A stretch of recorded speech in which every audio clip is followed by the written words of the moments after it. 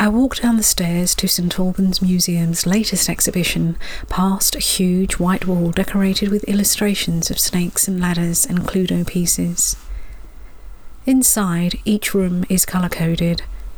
The exhibition is presented chronologically and shows that there has always been a universal appeal in playing board games, whether for family bonding or for social entertainment. In the Yellow Room, I learned that the oldest surviving board games come from the Middle East.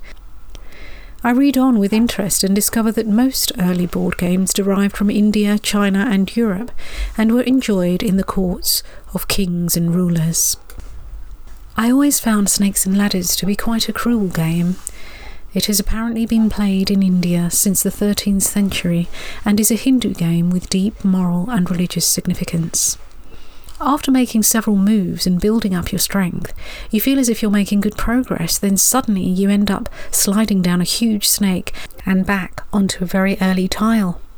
In the original game, there were more snakes than ladders, implying that it is easier to fall prey to vice than to uphold virtue.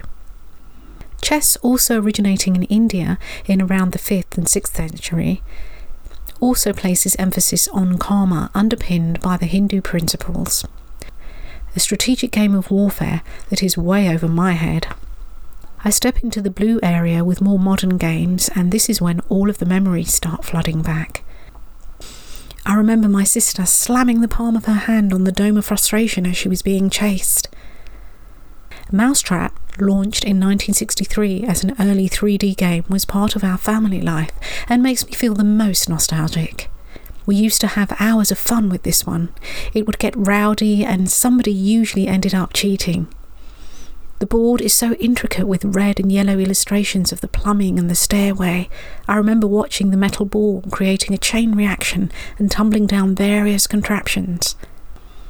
As a youngster, I just wanted to have fun and was more interested in how games worked. I love the fact that we were together for a couple of hours and was amused by how games brought out my family's competitive side.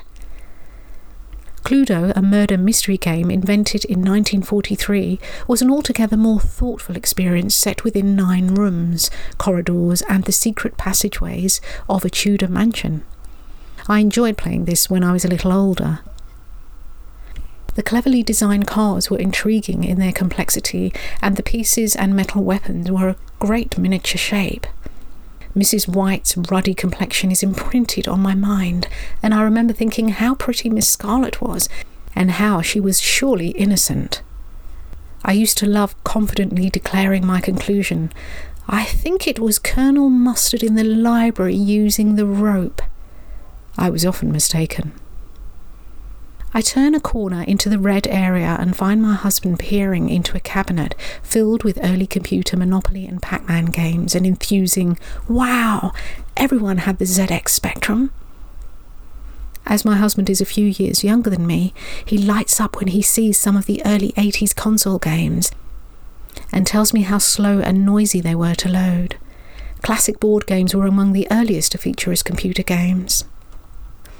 As I leave, I chat with the 21-year-old museum attendant, and I'm pleased to hear that she too enjoyed playing board games with her family when she was growing up.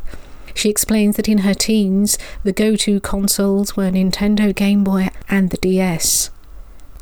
Nowadays, my generation play anonymously online and is connected with online social media groups via Xbox and PlayStation. There is no doubt in my mind that games have an amazing ability to bond us, either around a table or even online. A good game is both a joy and a distraction. On the way out, I pass by a quote written on the wall that immediately catches my eye. "We don't stop playing because we grow old. We grow old because we stop playing." You're so right, George Bernard Shaw.